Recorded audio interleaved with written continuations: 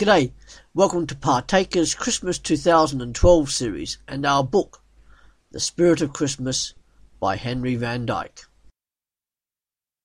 Well, who was it to whom you were sent with counsel long ago? Wasn't it Balaam, the son of Beor, as he was riding to meet the king of Moab? And didn't even the dumb beast profit more by your instruction than the man who rode him? And who was it that was called the wisest of all men, having searched out and understood the many inventions that are found under the sun? It was Solomon. He was a prince of fools and philosophers. He was unable by much learning to escape weariness of the flesh and despair of the spirit, wasn't he? What did he say? Knowledge also is vanity and vexation. This I know well, because I have dwelt among people and held converse with them since the day when I was sent to instruct the first man in Eden. Then I looked more closely at him who was speaking, and recognized the beauty of the archangel Raphael, as it was pictured long ago, a seraph winged. 6 wings he wore to shade his lineaments divine. The pair that clad each shoulder broad came mantling o'er his breast with regal ornament.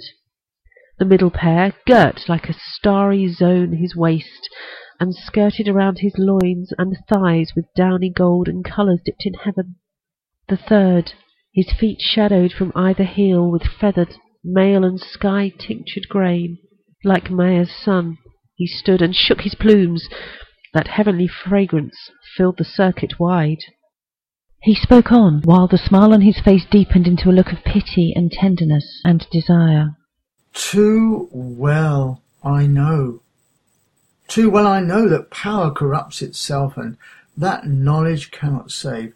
There is no cure for the evil that's in the world but by the giving of more love to men.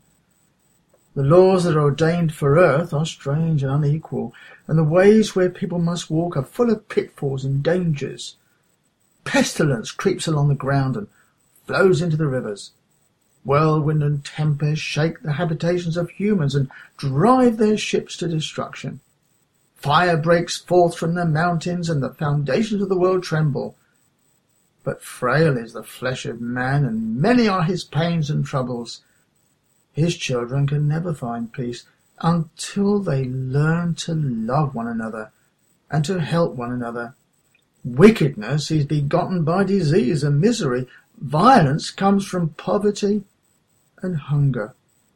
The cruelty of oppression is when the strong tread the weak under their feet. The bitterness of pride is when the wise and learned despise the simple.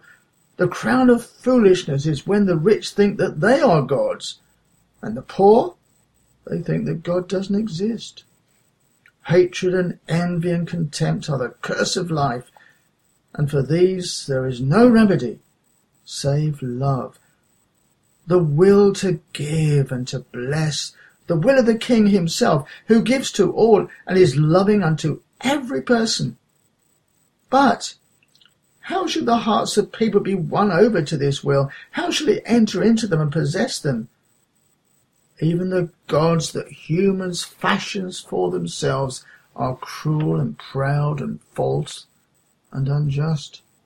How shall the miracle be wrought in human nature to reveal the meaning of humanity? How shall humans be made like God? At this question, a deep hush fell around the circle, and every listener was still, even as the rustling leaves hang motionless when the light breeze falls away in the hour of sunset. Then through the silence, like the song of a faraway thrush from its hermitage in the forest, a voice came ringing. I know it. I know it. I know it. I know it. I know it. I know it. Clear and sweet. Clear as a ray of light, sweeter than the smallest silver bell that rang in the hour of rest, was that slender voice floating on the odorous and translucent air. Nearer and nearer it came, echoing down the valley. I know it. I know it. I know it. I know it. I know it. I know it. I know it. I know it. I know it. I know it. I know it. I know it. Come back tomorrow to Partakers for the next instalment of The Spirit of Christmas.